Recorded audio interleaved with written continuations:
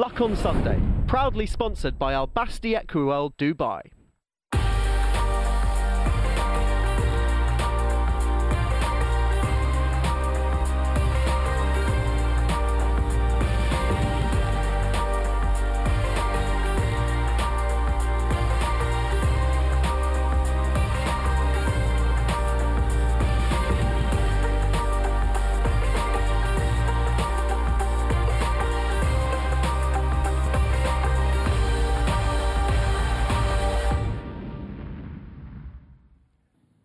Welcome to the Luck on Sunday podcast, a weekly audio digest of all the best bits of Luck on Sunday, free to air every Sunday from 9 o'clock, that brings you the best guests and insight from around the racing world.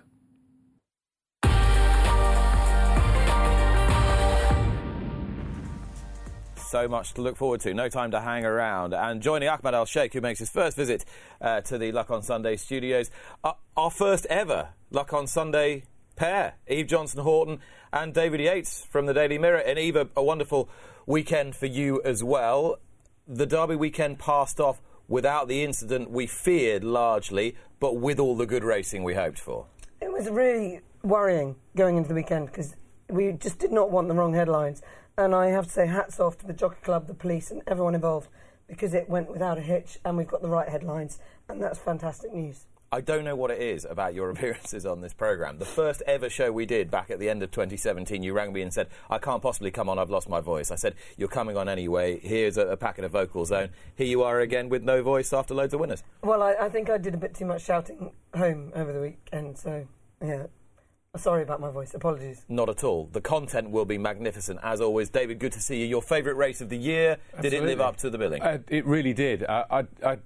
I couldn't imagine driving away from Epsom as happy as I was last night. You know, the feeling was that we were sort of almost like you're having a banquet in a castle, and there are opponents outside who are trying to get in through whichever way they can, the weakest point. As with Aintree, one felt that you were under siege, something was going to happen. The minutes ticked away towards the start, and you thought, right, you know, I was up in the old press room at the top of the Queen's stand, and then the race is off, and you think, right, well, we're off 2 minutes after the scheduled off time, which we would have all taken, I'm sure. We had one protester on the track, who was obviously tackled very quickly. I thought that while it was a triumph for racing, I thought Animal Rising had a very bad day yesterday. The guy who went on the track was one of their spokespeople, Ben Newnham. It wasn't some dissident that they could distance themselves from. They also then claimed on social media that the race had been started when he was on the track, and that's been exposed as a lie. We could go through the timings of that, and maybe we might have time to do it later on. We will. But I thought, given the apprehension that we had beforehand, I thought it went incredibly well. And more on the logistics and the complexity of that with Nevin Truesdale, Chief Executive of the Jockey Club, in a moment. Ahmad Al Shaikh, you've been so close to winning the Derby with Khalifa Sat and Huya Mal. You must have gone into yesterday with Dubai Mile full of hope. But it'll just have to be another year. How's the horse this morning? Yeah, the horse is fine. I think he don't like the track yesterday, and that's what we not put it in our mind before. We thought he will handle the track. We don't have any problem with the distance, but this is, you know, you need to try always to be there. That's why the Derby is the most traffic race or very strong race to win it, or to find a horse to run in the Derby. So tell me this, what set your passion for this race alight? Because you're a relatively new racehorse owner. You've only been owning horses for, say, 20 years or so? Something like that, 15, 20 years? Yeah, 15 years. But you are completely obsessed with this race. Yeah. The most important are the media here. You know, the media in England, and they promote the races in very nice ways. And from that time, when you see before the Derby, how the media in England talk about the race, and they put the race in that image, then everybody or any owner, he like to be there.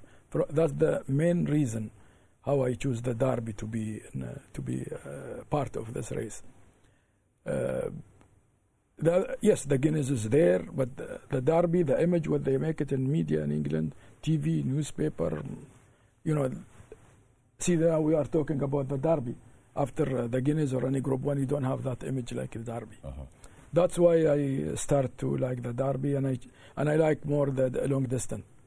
Then I feel I enjoy myself when I see the race with a mile and a half. But if 5 furlong, just if I have my coffee, the race is finished. Then I don't enjoy 5 or 6 furlong.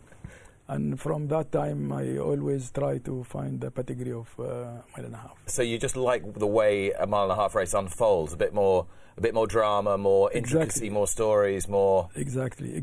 Like yesterday, before the Derby, one of my best trainer, came to me. Your best trainer. One of my best trainers. Yeah. One of your best trainers. Yeah, and he came to me and he said, Ahmad, good luck today, but I tell you something. He said, if you not win, I have one for you for next year. And I said, I not sleep 1 month now. You don't want me to sleep 1 year more from now until next year. Then that's why I sent for them always that pedigree of the Derby. And this is the good thing, of course. All your trainers know exactly what you want, so they can always sell you a dream. Yeah, always. But they said these trainers, they sell me the good dream. They are honest and they know what I like, and it's because in last 15 years I go with a lot of trainers. Some of them, sorry to say that, like commercial trainer, but some of them they are real trainer. They advise, and if you don't have a horse for them this year, they say this is not suit us, Ahmed, go for that one. Some of them, yeah, we'll make it like this is a Derby horse, like 7 furlong, and they tell you this is a Derby horse. Like just they want the horse to train, not just to tell you with the good one for that race. I mean, for a trainer's point of view, I mean, I'm sure you take a view. Well, I know you take a view. Yeah. I know you take a view, and you have an opinion on all your horses, and you buy a lot of the horses yourself. Yeah. But at least if you've got an owner who knows what they want, knows what type of horse they want, knows what type of race they want to win, kind of makes your job a little bit easier, doesn't it? Absolutely. You know what sort of horse they're trying to buy. And even if you have a horse that is a 7 furlong horse and might be very good, you can say, well, it is a 7 furlong horse, but that's not what you're looking for. Maybe we should sell him at the end of the year and we'll try and find something else. Exactly. Because with the best will of the world, even when you buy the pedigree for the longer trips, it might not actually work out that way. And then you can shuffle again and try again. Well, the one place where Ballydoyle and the Coolmore ownership triumvirate, well, more than triumvirate now, ownership partnership have always succeeded as regards attacking this race is in the pedigree department, let's face it, and yesterday was no exception. By the brilliant Japanese racehorse Deep Impact, out of Rhododendron, herself a multiple Group 1 winner, Step Forward, Auguste Rodin. Nothing to write home about in the 2,000 guineas, let's face it, but Aidan O'Brien told you to ignore that, and if you took his advice, you were fairly well rewarded. We're going to take a look at the Derby from the outset here, and Auguste Rodin breaks toward the outside in that golden stall in 10, and there was an immediate professionalism, I thought, Eve, about the way he just settled into his stride. And you see the Derby, you get horses revved up, lit up, no cover, inexperience showing all the way, and he's straight into the bridle. Absolutely, especially considering the bumping and boring that went on in the Guineas. That could have easily lit him up for the Derby, but he didn't. He just went boom, and Ryan, professional as ever, just had him in the perfect place. The time, Dave, wasn't too bad at all. It was very much quicker than the Oaks, and only a tick outside that really good time posted by Emily Upjohn. It sort of rather suggested that the two Ballydoyle pace setters here, trying to shape the race, they've not gone too fast. They've just gone an even gallop. Yes, that's what the time said. You've got a rest on the outside there who led early, obviously bidding to give Frankie Dettori that valedictory Derby winner, which didn't come off. In his interview afterwards, Ryan Moore told Lydia Hislop that from a very early stage he felt that the horse was in a different rhythm, I think, to the one that he had at Newmarket. He was a horse that divided punters, I think. Personally, I was very happy to take him on after he had beaten just 2 home in the 2,000 guineas. But as you said, Aidan O'Brien very publicly kept the faith in this horse, and it was rewarded just running down an amazing run from the 66 outsider King of Steel. A remarkable performance from King of Steel. I spoke to Roger Varian Eve on his way home yesterday to tell him that his groom had won the £4,000 for Whirlpool Moment of the Day, which he was delighted about. I could just hear in his voice that feeling of what might have been? Well, it's really hard, isn't it? Because it's so close. And there's only one derby every year, and only one chance for that horse to win the derby. And especially after what happened to York, you'd think, oh, was that enough to stop him winning? Because he'd have clearly bolted up in the Dante, wouldn't he, on this You'd think so, wouldn't you? You'd think so, but you don't know. You know, ifs and buts. I mean, he ran a storming race, and you'd have to think he's going to go on from this and just improve and improve. Terrific performance from King of Steel, stretching right away, but Auguste Rodin, dead aim and running straight, and with great balance, I thought, as well. Oh, I mean, you have to have beautiful balance, and that is why it is the ultimate test of the racehorse, Epsom, because they have to be well balanced, and they have to be able to quicken down a hill, up a hill, round a bend, on a camber, and it is that's why we find out which the best horse is. Ahmad, you were watching that again with interest. Any observations on Dubai Mile now, where he might head after yesterday? Yeah, I think now we decide maybe we'll go to Grand Prix Paris in the Grand Prix de Paris. Grand Prix de Paris in 15th of July, and there are one race in Deauville, mile and quarter.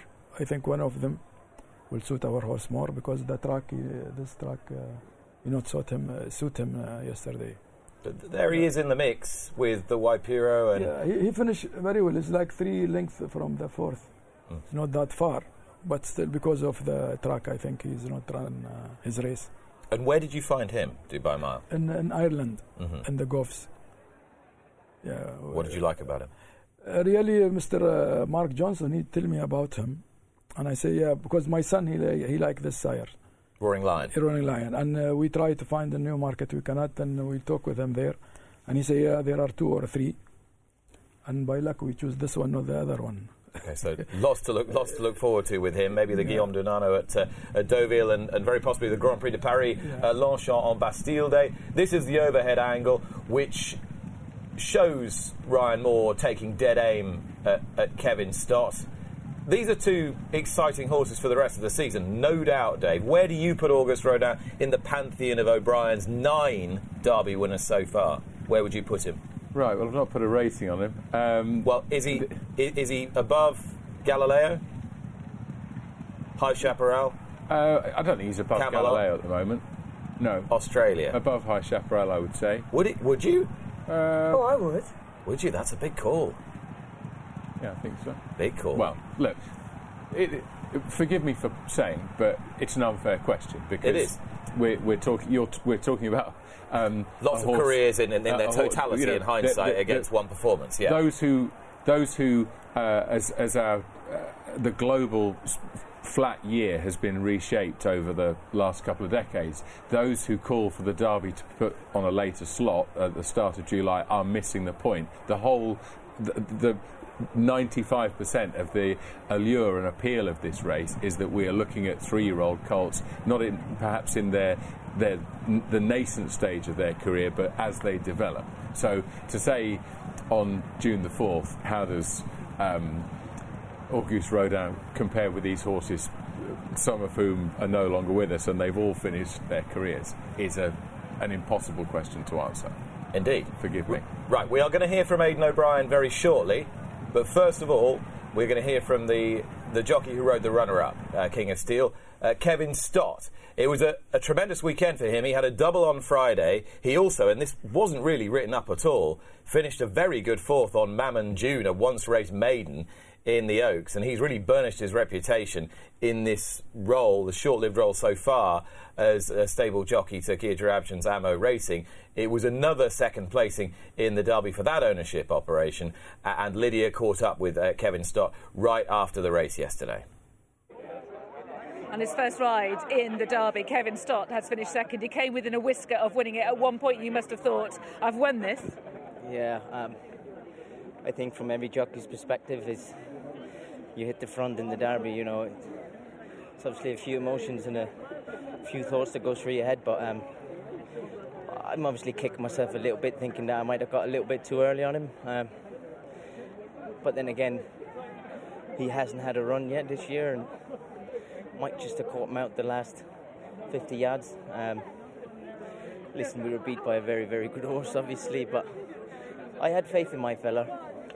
From his homework, I was telling you yesterday that he's a very nice horse. You can see the size of him there. He's it's absolutely huge. So better things will come, I'm sure. I'm sure. He's won a huge race. The two of you are miles clear. There's lots to look forward to as well, Kevin. Very true, yeah. And you've got some claps on the back from Keir and from Roger as well. I mean, I know that you'll be going home and kicking yourself and analysing, but do remember that. Yeah, no, I'm sure I will. But I look forward to bigger days with this horse, you know. Absolutely. Good luck with that. Thank you. Thanks for talking to me. Thank you. Cool customer, Kevin Stott, and working his way into the elite jockeys. And it's that opportunity, isn't it, Eve, to get himself in every big race in the south now as well as in the north, and he's catching even more eyes. Absolutely. He's grabbed the opportunity and run with it, and he's doing a great job, and Emma must be thrilled with the signing. And actually, Dave, if you sign for an ownership outfit, there's always attendant risks, aren't there? Because you don't know how many other opportunities you're then going to have to forfeit because you have to go to X racecourse for one ride and so forth. It's always an interesting decision, that. It is, but I think it's a fairly straightforward one to make in many cases. Kevin Stott's career is upwardly mobile. This gave him the opportunity to have a presence in races like this, and I'd have thought that it was a pretty straightforward. You know, in any career, in any aspect of life, when the opportunities are presented to you, you have to grasp them. And Kevin Stott has done a superb job of that. I think he's a very even-tempered, eloquent guy to deal with as well, which from our perspective helps, but he's certainly eloquent on board a horse, and it's going very well. It was heartbreaking for him and for Roger Varian yesterday, and to have that missed opportunity, particularly given the fact that the horse didn't run at York. Who knows whether that would have made half a length's worth of difference, but the positive side with King of Steel, who's a really imposing, impressive-looking horse, is that the coming weeks and months promise much. Ahmad, you're someone who's retained a jockey in the past. You retained Marco Ghiani for a while. I mean, what's the advantage for an owner of doing that versus the counter side of it? That's very important, because you are like owner. You need to know exactly about the horse. Because also the jockey is a good judge. If he's a good judge, it's help you a lot, help the trainer a lot. Maybe she know more than me. But if every day you have a jockey, you don't know the horse, how improve, and he can come every morning to work the horses, then you have all the idea. But now, if you, like example, now I don't have return jockey, you need to ask some, if in Group 1 they will come to you. They will run him, they lead him in the morning or work him in the morning, then he will tell you his idea. But every day, one, you don't know. I think if you have your own jockey, is better. Okay, so would you try and do that again if you could? I think I am talking with two of my best friend jockeys now. We hope. What, to try and get a kind of arrangement where they can? Yeah. I have like not agreement, just like friendly. When they have time, they came to me. But I think end of the month we will have something. Who are your favourite riders?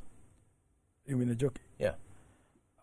This is difficult to make somebody will. But I like O'Sheen, I like Tom, Daniel. These three. So O'Sheen Murphy, Tom Marquand, and who's the third one? Daniel Muscat. Danny Muscat. Yeah, I think Daniel is very good jockey. He's very honest, like both of them. But these three of them, I talk with them very easy. They are very kind, professional. Really. Excellent. Yeah. Now, Aidan O'Brien has good reason to thank Ryan Moore for so many great days. Aidan joins us on the line now after a ninth Derby success. Aidan, good morning, congratulations. Yeah, morning, Andy. Thanks very much. Not at all. We were looking back at the race in its entirety. August Rodin looked a thorough professional, well balanced, all the attributes for Epsom. You were so confident that he'd put that Guineas run behind him. Just from your perspective, looking at him over those few weeks, what is it exactly about this horse that filled you with all that confidence? I suppose, listen, he's always been very natural, and those type of horses don't come very often. Everything about him was was exceptional from day one, really. Movement, everything about him, really, Nick. And we just felt in the Guineas, nothing happened for him. And this was the race we were always looking forward to after the Guineas, you know. So, and everybody that was involved with him was very happy with him, really, since Newmarket. Was it easy to get him back after the Guineas? Were you straight back in routine with him? Yes, no, he came out of the Guineas very well, Nick. His routine wasn't broke, and that was the great thing about it. And the minute he started working, Wayne was delighted with him, really. I know you're very busy this morning, Aidan. I promise you I won't keep you for too long, but I did see you very briefly yesterday before the race. You looked in extremely good form, very relaxed. Did you go into the race more confident than you had ever gone into a derby before? I know we were looking forward to it, Nick, really. And an unusual thing about the race yesterday, nobody knew it. He was drawn in stall 10 and he was number 4, and that was the very same as Galileo was when he won his first derby, you know. So, yeah. But everything was very good with him. His build-up was brilliant. Rachel, who rides him out, was very happy with him. Like I say, Wayne rides him work. Killian needs the work, and Martin needs him in his canters. And Edmund and Andrew is in charge with Edmund. Listen, Andrew was very, very happy with him all the way up, and Davey was very happy with him as well. But everything just went very smooth, Nick, you know. His work, his build-up, and his demeanour. Pat travelled him over, and he was delighted with the way he travelled. And like Pat said, everything was right with him. So when you get to the track then and everybody's that happy, and obviously Ryan is riding brilliant, and he was very confident as well. And we left to Ryan then, and he said he was going to ride him on instinct, and he was going to ride him by feel and as it came, you know. So no, listen, it was a great day, really, Nick. You just made mention there of the fact that it was stall 10, it's the most successful stall in the race, of course, as well, and you said it was Galileo's stall and number 4 with Galileo. Are you quite superstitious on big days like that, Aidan? No, not really, but the lads would have all the information for you, and when they said it, then obviously it would, you know what I mean? It's nice to know all those things, really, you know. Yeah. So, but then, Nick, I suppose when you see what he did the last, like he did this 4th last furlong was 11 second, then the next one was 11 second, and then he put in a 10 his second last furlong, and then he put in another 11 again, you know. So that's, I don't know times that much, but for us in Ballydial, if a horse is doing that in their work, it would be serious work, you know. So yeah, and of course you know the fact that there's no reserve to his stamina as well. He can keep galloping as long as you'd like him to gallop. I do want to talk a little bit about the pedigree. Obviously, you trained the Dam Rhododendron. You know the family very well. You talked for many years about what Galileo could bring to your horses. What is Deep Impact, or what has Deep Impact, sadly no longer with us, brought to some of your bloodlines? Actually, it's incredible, really. Like, obviously, what Deep Impact has done in Japan has just been incredible. Like, obviously, we often say, like, obviously, John decided to send over the mare, John and Sue, and Michael and Owen and Gay and Derek and then George and Emily. So, like, when John decided to send the mare, probably one of the best Galileo mares we ever had, like we just thought it was very unusual, you know. Like, obviously, anything we've ever had to do with Deep Impact has been extraordinary.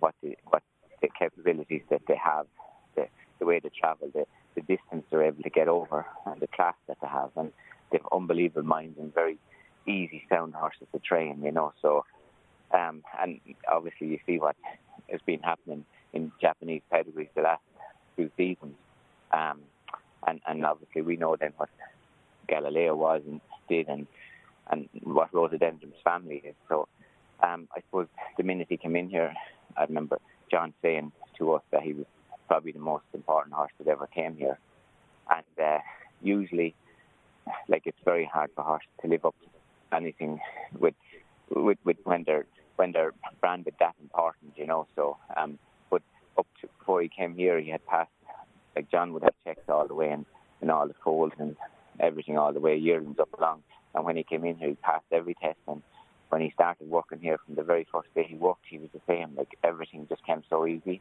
He kept passing every test in flying colours. So I suppose everything about him was just extraordinary, really. But you don't, those big days you go racing, but you don't you always hope, but you don't expect, you know. So when a horse just keeps living up to everything he's bred and reared and trained to do, it's just incredible, really.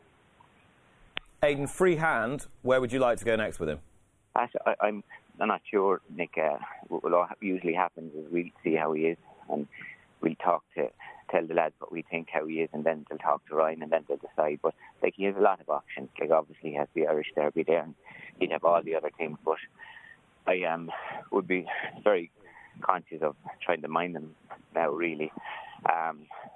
He's a beautiful moving horse. He loves good ground. I don't think distance is any problem to him. Like, I think he really can go anywhere. Really, I don't think he's tied into anything, which is very unusual to have a horse like that. Like, he's all the class in the world. I don't think any distance will problem. He's a great mind. He'll travel anywhere. But I think it's to mind him and hopefully having everything perfect with him at the end of the year, really, you know. So really the lads will decide, but they can go anywhere they want, really. You mentioned the end of the year. Is it the arc you'd really like with him? Yeah, you do that 100%. I think class seems to be grounding him up heavy to be asking him to pull and flog and all that kind of stuff. He probably would. We saw he did it in the Racing Post Trophy, and I remember that day we were very close to taking him out. But he's still like those classy horses that seem to be able to just cope with everything, you know. And obviously the arc is there in the autumn. It's massive race, but there's a lot of massive races there all the way up to nearly Christmas now. Exactly. So, just with that in mind, then, just given his own pedigree, would you ever consider a Japan Cup or something like that? Yeah, I'm sure, Nick. All those things are in the mix for him, but I think he won't have any problem. Yeah. Dealing with any of that, I'd say. You know, he's like I say, he's bred, reared, and looks like, and everything is right with him. His movement, his temperament, everything seems that like he'd be able to do anything I say anybody wants. I think, you know. So it's very, very straightforward, easy to train. It doesn't take a lot of work, so it makes him just very easy to deal with, really.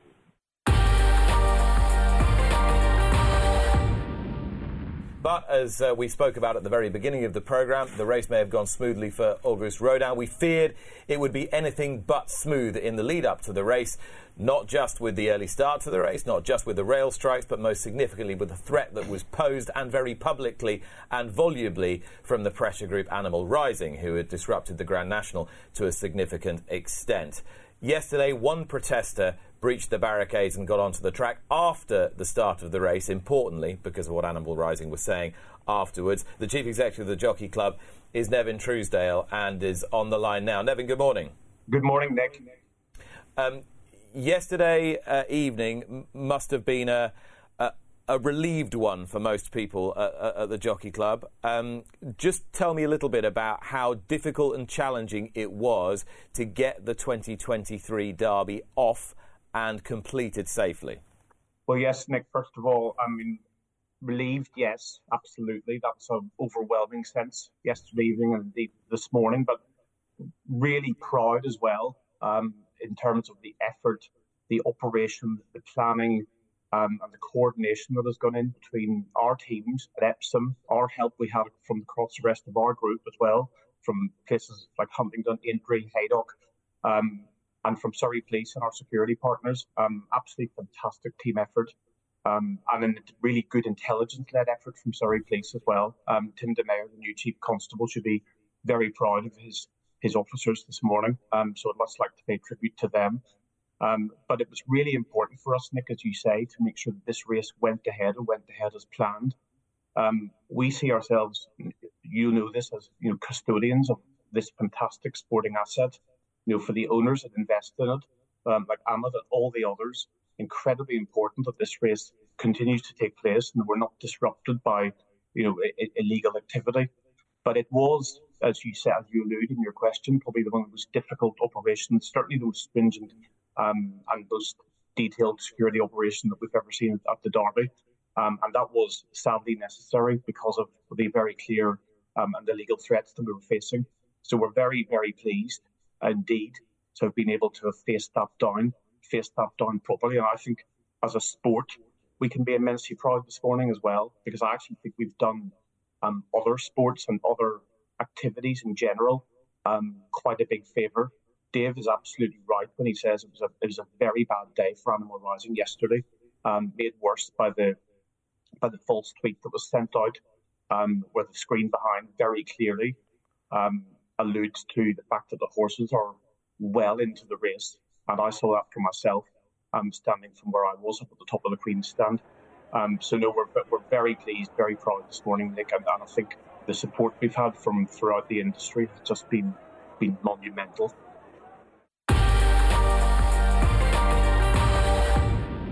The man who was very much the star of the early days of the Dubai Racing Channel is on the line now, because he's been very much one of the stars of Epsom over the last couple of days, and the man we've been talking about for most of 2023 as well. Good morning, Frankie Dettori. Good morning, everyone. feeling quite well this morning. You're not set off for Chantilly yet? I'm going to leave in 10 minutes. Johnny's picking me up. Okay, good man. Reflecting on the weekend, you kissed the turf at Epsom yesterday after prosperous voyage and said goodbye, Epsom. You're not going to ride on the Bank Holiday Monday fixture in August, then? No. I even ate a bit of grass. No, that was my last one yesterday. Funny enough, I didn't feel that emotional, I probably will come towards the end of the season, but I really enjoyed what has been a great weekend for me. So I got a good reception from the crowd Friday, yesterday. Obviously, the derby didn't happen, but listen, get to Group 1 Friday was amazing. Classic as well. And do you think part of the reason why maybe you were feeling a bit more a bit less emotional was actually because you're enjoying it so much and you're so kind of keyed in to the competition of it? Yeah, that's the reason probably I'm riding well, because I've got nothing to prove. I haven't got any pressures of keeping my job or so on and so forth. So I'm going out there and I'm enjoying every ride and every second, and I think the results have shown. Funny, it's a very strange feeling that I've got, but it's, the way I can analyse it is what I said. You feel a sense of kind of calm. You almost seem sort of quite centred. Yeah, I mean, just taking a race at a time. I'm going out there very relaxed. You spend all your life, try to hold on to your job or make So sometimes you overforce things. But at the moment, I'm the opposite. I'm actually so relaxed. I just let it all unfold, and like we always say, the horse has got a sixth sense, and it's working.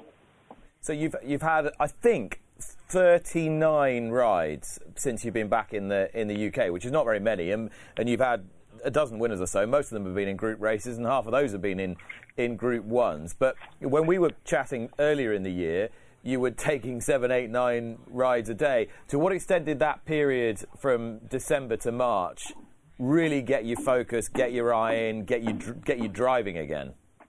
Well, I came into the season this year at 110% fit. Like you said, I was riding 9 a day. And then also, the racing is so much sharper in America than I came back super fit. I find English racing at the moment a bit stop and start. I mean, I only ride in the weekends because Monday to Thursday racing was very poor.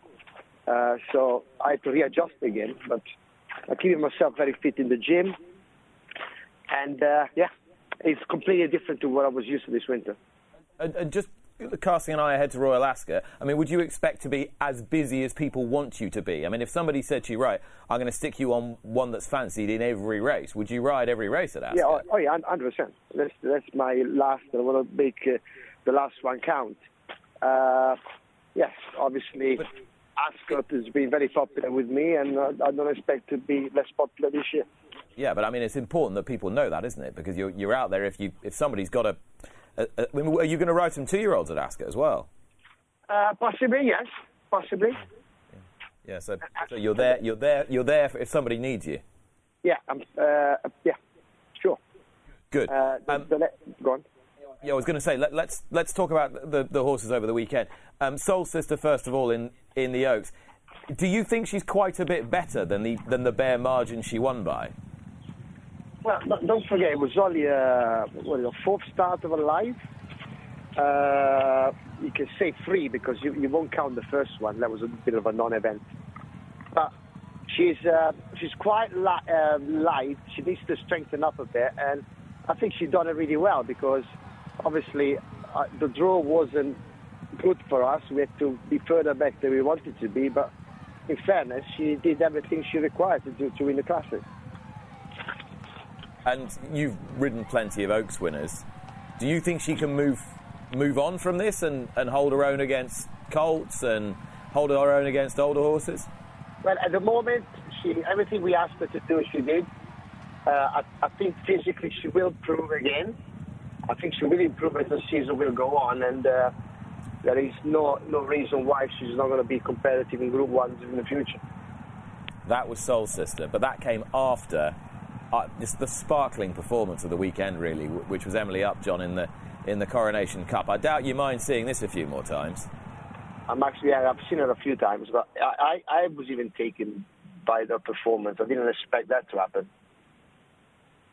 I mean, absolutely stunning effort. And I mean, John Gosden was making quite a play during the week of the fact that he didn't really think she was at concert pitch necessarily. If she's better than this, then the others might as well start now.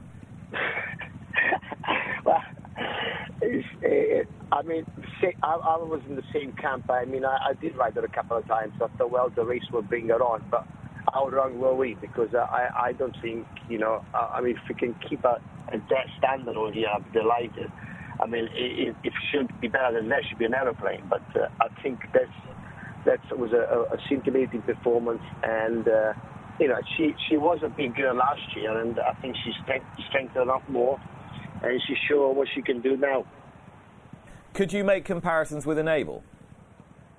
Well, she's not Enable yet. She hasn't won Freaking Georges and 2 Arc, but at the moment everything is in the right place, and she's a very exciting filly to have. Frankie, I know you've been asked this question a gazillion times, and you are seriously fed up with it, but it needs to be asked again because the man on my right, Ahmad Al Shaikh, who is a good friend of yours, he's confidently asserted before you came on the line that you're not going to retire and you're going to carry on another year. So I have to at least put it to you what he's suggesting here. Well, if he gives me a large retainer, I might stay. I'm joking. No, I'm joking. It's the 21st of October. It's been my last day in Europe. I said it. I'm enjoying this last bit, and yes, I'm going to stick to my guns. Your biggest, one of your biggest fans in the racing media, Mr. David Yates, is 3 away from me on the sofa this morning. We were having a bit of a heated debate in the press room last night, Dave. Yeah, we were, Frankie. I mean, it just seems that there are 2 ways of retiring from any job. And in sport, you can either be retired by the sport, as most people are, or you can go out winning a stack of Group 1 races. But isn't there just that sense that you're not quite wringing every last drop out of your career? This summer, you're clearly absolutely loving every moment of this. And I think Simon Holt said in either the Coronation Cup or the Oaks, he said at the end of it as a brilliant sign-off, Frankie, why are you going? And that's a question, I think, that is in so many minds. Listen, 5 months in racing is a long time. I mean, everything, at the moment I have in a purple patch, but it'd be a matter of time before I make a balls off of things. So let's not talk too soon. Look, 21st of October, this is what I decided to stop, and I'm sticking to that.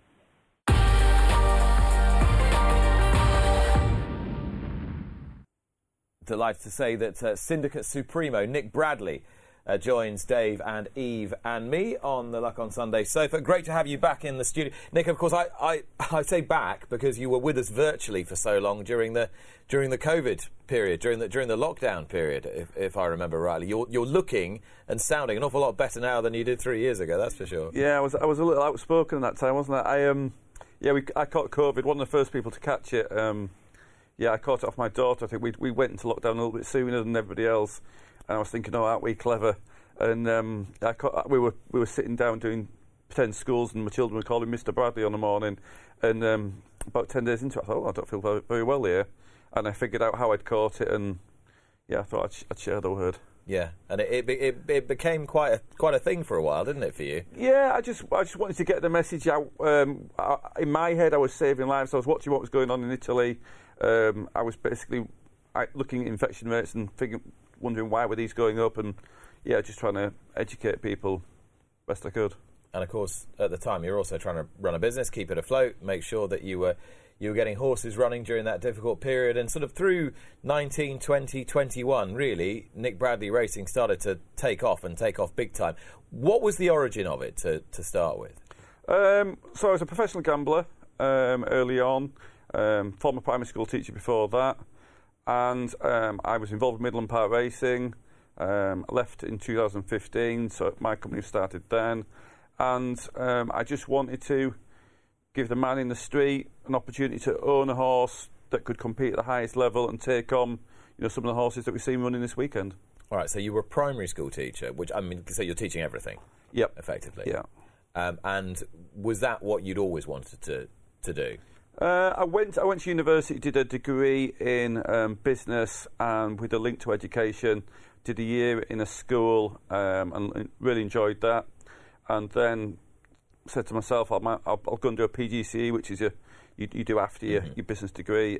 Spent 6 years teaching 10-year-olds, year 5, and gambling kind of took over after that. But were you good at it? Were you a good teacher? Yeah. I was very good at teaching maths and PE, pretty good at teaching English, music, RE, not so good. I had my strengths and my weaknesses. See, well, right. If you've got to teach music and you can't teach music, how do you teach music? Exactly. You teach it with very little confidence, and anybody who's in there watching you deliver that lesson might be scratching their head. You try your best, and you've got the syllabus to follow, but in terms of having confidence, enjoyment doing that, I felt a little bit of a fraud. Okay, but you don't feel like a fraud running syndicates? No. Why? Why are you good at it? So the gambling was a big help. In terms of gambling, you have to be good at making good decisions. You have to take in all the information and then assess horses' opportunity or whatever sport you're dealing with. You have to work out the percentages. Running syndicates, I have to buy the right horses, I have to put them in the right races. We have to try and have the right tactics on the day. We have to know when to give tactics and not give tactics. And I think I'm good at making decisions. How do you choose your trainers? Because you've got a lot of them. How many have you got at the moment? 12 or 14 trainers, I would say. I like trainers who work hard. I go to the sales, and when I go to sales, I work as hard as anybody. And when you're walking around at the sales, you see everybody else at the sales. You see other trainers. Some trainers will rock up the morning of the sale, and their work will be done by an agent. I like to see trainers who go around, look at lots of horses. And my theory is, if they're working the sales hard, when they go home and work in the yards, they're working hard there as well. Okay, Eve Johnson-Houghton has been one of your trainers. Yep. Are you on rotation at the moment, Eve? Yeah, I think so. Well, I'm intermittent trainer. Yeah, Eve's very good at what she does. She's a very good trainer of 2-year-olds. She lives an absolute million miles from my front door. Many of my clients are in the north, and I would love to have horses with Eve. It's just she's literally the other end of the world to me. Okay, so why did you choose Eve in the first place? Oh, there's a good question. Yeah. Well, the horse that we bought, we were both on at the sales. I think Eve bought it, and I put a star next to it or something, and I was round looking at fillies or something at the time, and I saw Eve's name was down there. I went approached Eve and Anthony Bromley, who does a great job at the sales, and I said, have you got an owner for that? And that's how it happened. Okay. And how did the horse turn out? It was all right. He won a few. Yeah, he won his first 2. He did his job. Yeah, did his job, yeah. Okay. Yeah. So time to renew the... After watching the Woodcut, I'm always kind of having conversations with myself in my head, and one of the conversations I had on Friday was, maybe we should go back and have a chat with Eve in September time. Well, I'll let you take that up after the show. As far as what's currently in training is concerned, what are you most excited about? As a manager, you try to keep as level-headed as possible. So so how many owners are you looking after? Oh, there'll across 75 horses, 700-800, something like that. Okay. It's a large number of owners. I want them to be excited, but me personally, every day I've got runners, and I'm finding at the moment, well, the last however many years, it's a bit of a roller coaster day to day. You've got the highs and lows every day, so I try and keep as level-headed as I can. But we've got Marshman running this afternoon over in France. You know, that's certainly a reason to be excited and nervous at the same time as well. Yeah, Marshman, he ran in the Duke of York and looked as though he was a bang-up 5 furlong horse to me, or am I keeping it too simple? He did, and I get why people are saying that. When he came out of the stalls, he did a bit of a bunny hop. He lost 2 lengths there. At York, I always say to the jockeys, we want to come up the middle of the track. Cliff couldn't get to the middle from his stall position. I think a lot went wrong at York, and that's why he looked like a 5 furlong horse. Presumably you want to go to Royal Ascot with him? Absolutely. So why do you need to run him today? We don't need to run him today. When I buy horses, I try and do it so that whatever we spend, we get back and a bit more. It's all a business model. He's a colt, so my job with him is to try and make him a stallion so he can stand in England, Ireland or France. Primarily England. That would be plan A. We're based in England. We've got a large broodmare band at home. Have you done a stallion deal before? I'm involved in a stallion at National Stud, Lope Fernandez, yeah. Okay. But, I mean, in terms for a Nick Bradley Racing Syndicate, have you managed to get money back into the coffers before through a stallion deal? So I had G-Force when I was at Midland Park. I bought him for 25,000. He won the Haydock Sprint Cup, and literally before we held the trophy, I had a stud on the phone trying to buy him. We got him sold to Tally-Ho. Whenever I buy horses, I'm trying to think of the way we get out of them as well. And with a horse like Marshman, I've got to try and get the owners the maximum return on their investment. Because that could be a big changer for some of them. Absolutely, absolutely, yeah. We could be talking serious money. Massive money, so I've got to get it right. Running today is not going to make him a stallion in England or Ireland, but it would help. Okay. Of those 700 or 800 people, how many do you think you know to talk to? Ooh, less than 20%, I would say. I know everybody by their email address. At Epsom this week, I probably knew 70-75% of the people before they arrived at the racecourse because I've seen them before. But no, I have clients in America, lots from Italy, various parts of Europe, Australia. So no, small percentage. And obviously you make quite a big play of what you do at the sales. Is that the single most important factor in the success of the operation, or is it something else? It's a big part of it, yeah. I just try and think every decision that I make, I try and get right. And I'm not successful at that, but I think that's where I can add value. And is precocity and getting a horse on the course quickly after the purchase and getting them winning quickly, how big a selling point is that? Yeah, I mean, we've seen a Derby in the Oaks this week, and there's nowhere that it's going to be very hard for me to win a Derby or an Oaks. Even though you've had an Oaks runner-up? I've had an Oaks runner-up, yeah. I did when I bought the horse. With a 2-year-old, basically. Yeah, when I bought the horse, the last thing I thought I'd be running in is the Oaks, but she stayed further and further. I always think that companies like McDonald's do well because you can arrive at 9:48 and you can have something to eat in your hand at 9:50. And I think that's what owners want. They want to be able to buy a horse and get on the track sooner than later. Well, Eve Johnson-Houghton bought Bobsleigh at 9:48, and by 9:50 she was winning the Woodcote Stakes with the horse. Very, very smart performance, Eve, and a lot will be made of how unlucky the third horse was, Harton, back in the field. But you begin your run at roughly the same time, and you scooch past this field. How good is he? I think he's pretty useful. He did a lovely bit of work on Tuesday. Which gave us a lot of hope going in here. He had his first run at Brighton, so we thought, even though I think he will be better on a conventional track, you just see him lugging here, that we thought he'd handle the track okay. And he's got a really nice turn of foot, so yeah, I think he's pretty useful. So off to Royal Ascot, presumably? Yeah, I think so. You know, again, we bought him for a syndicate, and it's a 2-year-old syndicate that gets sold at the end of their 2-year-old career, so that's where we'll be going. And I mean, when we talk about Nick having success for smaller owners, multi-owners, whatever, the Woodway 20, this was a bunch of people, some of whom hadn't really been involved before? No, exactly. So we had, coming out of lockdown, I was like, a bit concerned about how many orders I've got. So I bought 3 cheap horses and syndicate and said, X amount, and that would be done and they'd be sold. And the idea of having 3 is you have hopefully one that's quite useful, one that's probably not very good, and one that might not make the race course. So you're spreading your risk. And the first year we had Chipotle, who was brilliant. Won the Windsor Castle. Won the Windsor Castle and the Red Sales Race. And last year we had 2 that won 2 each. You know, they were okay at a level, they weren't great. And then this year we've got him and 1 that will win a nursery and 1 that's yet to make a race course. So, yeah, it's 20 people, some of whom have never had a racehorse before, some of whom are old owners that didn't want to have a whole horse. And it's just worked really well. To what extent has he exceeded your expectations, Bob Slade? You obviously like him, otherwise you don't buy him. I liked him at the sales. I got him home and I wasn't sure. And at Christmas time I was like, oh my Lord. You know, he just wasn't doing. He was just trying to do everything too quickly and just, I thought, oh, it's not. So I gelded him. I thought, all right, we're going to geld him, give him time, and gave him like 2 or 3 weeks off, in which time he just thrived. And from sort of February time onwards, he's just done and done and done.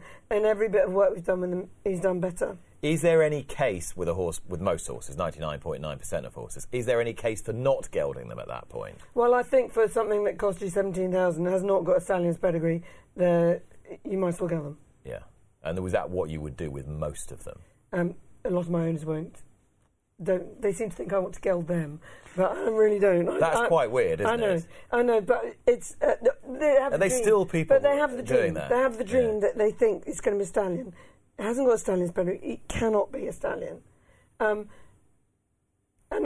I geld quite a lot from 2 to 3. But then, of course, I could apply the same argument to Marshman, I suppose, couldn't I? Or has he got a stallion's pedigree? He was second in the Gym Crack. The Gym Crack is the stallion's making race. He was favourite at the Middle Park. But if you'd whipped him off before he'd even run as a 2-year-old, that would have been a different ball game. Yeah. A month before we ran him, I remember Kelly Burke saying he's all the horses are walking around the yard and he's trotting around the yard. When all the horses start trotting, he starts cantering. So there was a case for it, but we resisted, and I'm glad we did. And he's fine in his mind to keep delivering. Yeah, I hope so. And he's by Harry Angel. Harry Angel wasn't a straightforward horse, but in terms of this year, yeah, he's been great. Things didn't go right at York, but you know that happens. As you know, when you're on a roll, you're on a roll. Eve, you were on a roll over the weekend. Everything ran well. Sheer rocks yesterday afternoon. Sort of doing the post-race analysis, thought, yeah, nice performance. Every time you watched the replay, he seemed to win a bit more easily. Yeah, I mean, he's a lovely horse. When we bought him as a yearling, he was literally 2 boards slapped together, very slight. And he won 2 races at 2-year-old, so I thought, it's quite extraordinary. I'm not quite sure how he's done that. On very firm ground to start with. And I probably got a bit overexcited as a 3-year-old and overfaced him. But again, he's been gelded and thrived over the winter. He won on soft ground at Ascot, firm ground here. He really is very versatile and improving. So he's a lovely Saturday horse for the owners, and you know he could just keep improving. Is there anything for him at Ascot? Is it the Duke of Edinburgh? Is that the 1.5 mile handicap? Yeah. But you know he's rated 89, so we had to run really well here to try and get him high enough to get in the Ascot handicap, which is, I think, hopefully what we've done. Harry Davis rode this horse for you, Sheer Rocks. To what extent do you think he is really developing into someone who could be the real deal? He's doing really well. I mean, obviously he comes from the Balding school of jockeys, and he's very well balanced on a horse, and he's very level-headed. He rode Sheer Rocks at Chester for me. I think it was the first time he ever rode for me, and won on him there, which is why he was given the ride back today. But I would definitely use him again. I think he's a very good jockey. You will obviously have your views about trainers. You will obviously have your views about jockeys as well, and probably some quite clear ones. Who's at the top of the Nick Bradley pecking order at the moment? I heard you ask that question earlier, and I was thinking, I hope you don't answer. It's not a question I normally ask people, but it just seems to have presented itself this morning. So a couple of years ago, we had Ben Curtis as a return rider. It worked really, really well. And then Ben went off and did something else. And so this year, I could reel off half a dozen names: Sam James, Clifford Lee, Johnny P, Ben Curtis. We used William Pyle yesterday, claiming 7, who gave our horse a great ride. I try and mix in with the trainers involved. I think if it's not broke, don't fix it. And at the moment, it's not broke. And who trains the most Bradley horses for you, Carl? Yeah, Carl's got plenty with us. Yeah. And obviously he would use Clifford Lee Absolutely, an awful lot, yeah. so that ties in. Yeah, and then if I've nicely. got a horse somewhere else and we're short of a jockey, then I would, I'll try and use Cliff or Sam. Yeah. Okay, just before we move on, and it's talking points coming up in a couple of moments' time. Eve, I must ask about Streets of Gold because he was a smashing little 2-year-old for you last year. What did he win? 5? Yeah, 5 from 5. 5 yeah. from 5. Ran in that bog in the green and ran all right. You gave him a Windop. Yeah, just procedure, just soft palate procedure. I think it was to make me feel better rather than him, because he just... George Baker, the jockey, he said I was standing at the tube hole and I could hear him then. Mind you, I'd have been making a noise in that ground. Exactly. And we stuck a scope down and it was very faint. And I thought, but if I don't do it and someone says he makes a noise at the next race, I'll think, what an idiot. So we got it done and now he's fine. Hated Epsom. He fell down the hill and I was like, oh my goodness, how embarrassing. But then he sort of shook it. He's so game. He shook himself off and ran on really well. Another 10 yards, he'd definitely been second. So get him home, give him a bit of R&R, and I think we're off to the Jersey with him.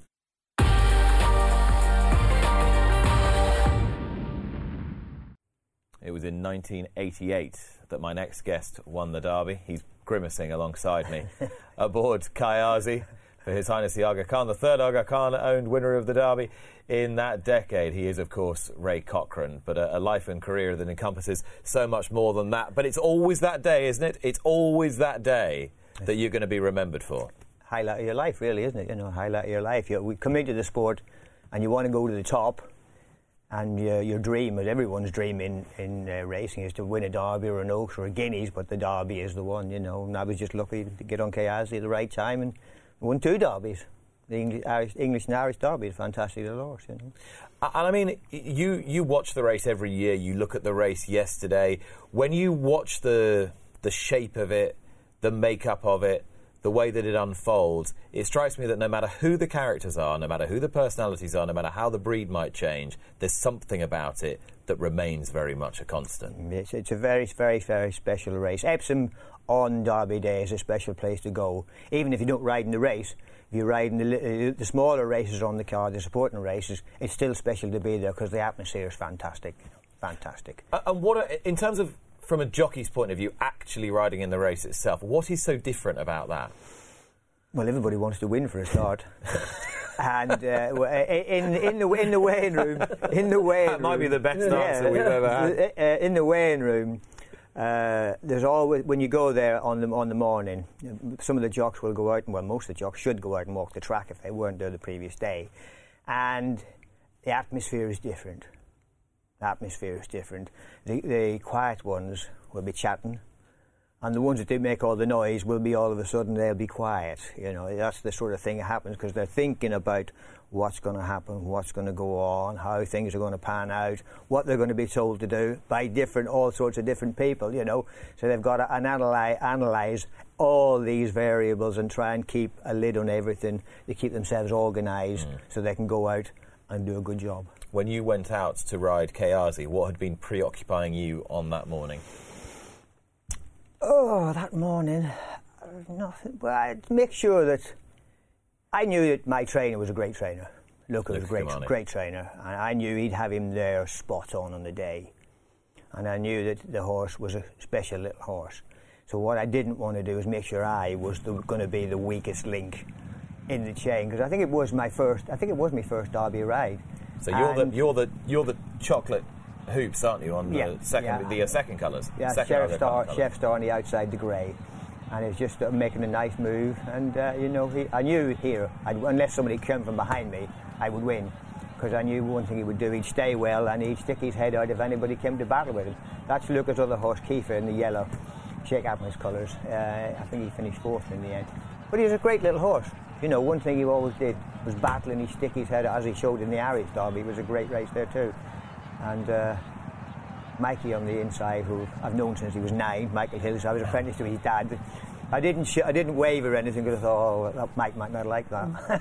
And he was a very young Michael Hills. Yes, then, wasn't he? He was indeed. Yeah, he was indeed. But it was a great day, and really it didn't actually sink in until maybe 2 hours after the race. We came in by chopper because it was very busy on the road. You don't go in there on drive if you can do without it. On that day, you don't want no hiccups. And there was a 1.5 mile handicap later in the day, And we were up waiting for the choppers, you know, to get organised, and the mile-and-a-half handicap came around, and we were still right at the top of the hill by the 7 furlong gate. And I was just stood there, I was just stood on my own, and I went, I have won the Derby.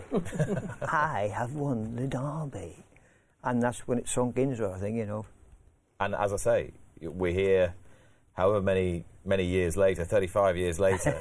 It was a long time to me. It was a long, long time. Well, it is 35 years, a hell of a long time, you know. It was a great day. It was a great day. And Kayazi may not even have been, I'm sure he wasn't the most naturally brilliant and talented horse that you rode, but he is probably the most special one. Oh, he is. Oh, yes, he is indeed, you know. He was, a special little horse. Which he showed how tough he was in the Irish Derby, because he had to throw everything in that day to win. Got knocked over down the back and had a bit of trouble in running, turning in, got knocked into, but he stuck his head out and I beat Quinny a short head. The one thing that strikes me about you is that you've always been a great reader of people and the way that they interact with the sport, and your career and your life has intersected with people who have a little mystique about them. Obviously, we know about your relationship with Frankie, but going way back before then, you talk about Barry Hills and Luca Cumani, people with extraordinary charisma in their very different ways. And Fred Winter. Well, let me start with Fred Winter. And Fred Winter. Let me start with Fred Winter. Yeah. I come out of my time with Barry, and I was heavy because I had a couple of accidents. And my first ride over hurdles, won for Duncan Sass, won Lochhead at Newton Abbot. And things were, I was a struggling jump jockey. I was heavy on the flat, couldn't ride on the flat. And but you'd ridden a bit on the flat, hadn't you? Oh, yeah, I'd ridden 25 winners, I think, on the flat, you know. But then I had an accident. There, too, I had an accident, which made I was laid about and put on weight. Because when you're up till about 26, you're still growing and developing, you know. So I put on weight. And I thought, well, ride over hurdle, I'd go. Well, I always planned to be a jump jockey. That was my plan all my life, to ride in the Grand National. Mm-hmm. And then I rode over hurdles, won Lochhead, won at Newton Abbot. And then I thought, well, I'm struggling for rides here. Why don't I actually get a job in jump racing? And then maybe I'll learn a lot more off that, and maybe go from there. So I thought, well, I'm in Lambourne, well, I'll go and ask the best, Fred Winter. And so this is, what year would this have been, roughly? Oh, late 70s? Yeah, late 70s, early 80s, I should think, you know. So Frankham's in his absolute peak. Oh, Johnny was first jockey. James Guest was second jockey. Nicky Henderson was assistant trainer amateur. And we had the best staff. Bram Delaney, head man. We had the best staff in the world. Bram Delaney was the best head man in the world. It was the most fun. When he said to me, yes, you can come and work here.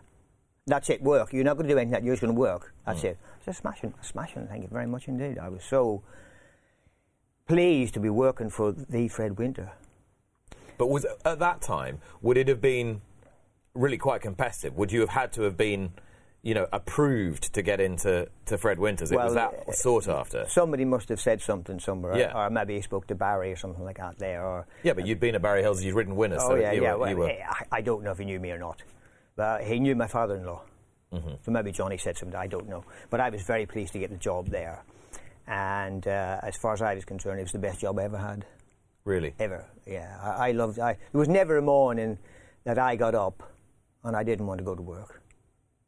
No matter what. We walked it, when me and Anne walked it from up the top of the hill there, where Hamdam Shore, we take our own train. We walked it from all the way from there one morning all the way down to Lambourne. There was so much snow about. I thought, well, I'm going in. I have to go in and go to my horses or Fred's, And we walked all the way down there. And what made it so special? It was a special place. It was just a special place. There was always something going on. You could watch horses schooling. There was good horses. There was Rodman. There was Midnight Court. Old Sonny Summers had won so many races. I got on a real nice horse called Stops. Fred let me ride. It was a bit of a tearaway. But it was a special place to be every day. There was always something new going on. Well, to me it was anyway. To me, I loved it. I absolutely loved going there, so I did. And isn't it the case? You have those times in your life, don't you, that you can't quite put your finger on why, but it's the combination of the people, the experiences, your age, your outlook, and it all just clicks. Yes, and the horses too. We had some fantastic horses there too. Some fantastic horses. It was a great place. It was a great place. Eve, can you recall a period where you felt everything was contributing to sort of just your general happiness and well-being? You know what I mean? When you're kind of in a certain period of your life Yeah, most of my life I've been very lucky, really. So, but I think when I was working for John Hills, and we had Broadway Flyer and Wind in Her Hair, and we just had some really good horses, and it was just all clicking, everything made sense, and it all went well. And it's just a special time in your life. You're making your way in the game, things are going well, there's success, there's people around you like. You mentioned the late John Hills, the anniversary of whose passing it was just the other day, and I thought of him yesterday because, of course, he trained Wind in Her Hair, the Dam of Deep Impact. Yeah, it's amazing how that... we really miss him. He was an amazing character, John. But just for those who don't remember John Hills, Barry's eldest son, just tell us a bit about him. So he, when Barry moved to Manton, John stayed and trained at South Bank, and then when Barry came back to South Bank, John went up and trained up the Folly Road, and I joined him in 90 something or other, and went there, and he was the best fun. I mean, sometimes we were flying by the seat of our pants, but he was the eternal optimist, and he had a laugh like Muttley. That's what he used to get, and he was just the best person to work for. I love working for John. It was really good fun. And he would have been pretty thrilled at that little part that he'd played in this amazing dynasty that Deep Impact has produced, I'm sure. And Ray, you were obviously with Barry Hills prior to the time at Fred Winters. As formidable a character as everyone presumes? Oh, yes. Every bit of it. Every bit of it. Every bit of it. After I arrived, I was only 14. After I arrived, I lived down in the digs in the village and had to walk up past Barry's kitchen every day. But anyway, one day I was late, and I was sort of thinking, don't look in the window. If he's sitting in there, you're going to get some abuse. And it's fearful. Don't look in the window. So I'm walking up there. This is about 7:15, so I'm walking. You know what he's like, Eve. She knows what he's like. I walked up there, and the next thing you know, I walked by the window. I could hear him hammering on the window. And I'm up the stairs. I'm up into the car park, and I can still hear him hammering on the window. And he's more like, we give it to you. Oh yeah, it's tough, very tough, but fair enough. Fair enough. But whenever I was there a while, and say maybe 3 years, I knew I didn't want to be a stable lad. I'd come here to be a jockey. Mm-hmm. And as far as I was concerned, I was riding well enough, and I used to write a lot of work with Willie Carson, a lot of work with Edward Hyde, Bob Street, Ernie Johnson. Barry put me on lots of good work. And I thought, well, if I can... And I wrote all the rough ones, well, majority of them. And did you enjoy that? Loved it, yeah, loved it. Well, the harder the better. Oh, yeah, it didn't bother me at all. I was young and stupid and daft then, so I was, And I thought, now, none of these other kids... the only one who got it right, I think, was Jeff Snook. And Kevin Mooney was just about to move to Folk Walwins. And I thought, now, I'm not going to get stepped on here by somebody else. It was 8 apprentices in the yard. And I thought, now, I've got to go in here and stick up for myself. Which, for a kid of 16-year-old who was quite shy and didn't say a lot, was a big thing. Yeah. A big thing to go there on a Sunday morning. I should have maybe left it till Monday, because Sunday's a busy time, isn't it? I didn't know that at the time. But I thought, get your shirt on, get dressed, get shaved, get down that office, go in and see him, and, tell him, this is what you want. I want to be a jockey. If I have to go somewhere else, I have to go somewhere else. But I don't want to be a stable. I've come here to be a jockey, and I want to be that. So I walked around the yard about 10 times, and finally plucked up courage. Come on, get in, go on, get in, see him. Tapped on the door. Barry answers the door. Yes, Ronan. Could I have a word with you, boss? Come in. Sit down. Of course, the place is covered in papers. Racing calendar everywhere. Phones everywhere. Form books everywhere. And I said, boss, and I started telling him what I thought and all the rest of it. And he went, you think that? I'll tell you what you'll do. Get out of here before I give you a swift one up the rear. Now. And I will see you in the morning. And don't be late. So anyway, I gradually got up and walked out. He slammed the back door behind me. And I was stood there going, should I go back in and have a go back on him? I thought, no, don't, let's go on. So I scooted off home, and I was raging that I hadn't gone back in, and I had to go with him, you know. I was only 16, you know. So I thought, don't make a mistake. He knows what you think, don't make another mistake. So we're riding out the following morning, we're just trotting up the Farringdon Road by Stan Mellors, but Stan Mellors then, where Willie Muir trains now. And he's trotting along the string, telling everyone what to do. He said, "Oh, Emin." "Yes, boss." "Owner says you can ride Nagba." He just trotted on. And I'm just trotting along. And I'm going, "Did he say I'm riding Nagba?" And one of the girls, Karen, behind me, said, "Karen, did he say I'm riding Nagba?" That's what he said. She'd already won 3 and been second twice. It was an hour. And I think I won on her the following week at Chepstow first time up. Brilliant. And then I rode her 10 times, rode 9 winners on her, and rode a couple of winners on something else. And I rode 11 winners that year out of 23 rides, I think, you know.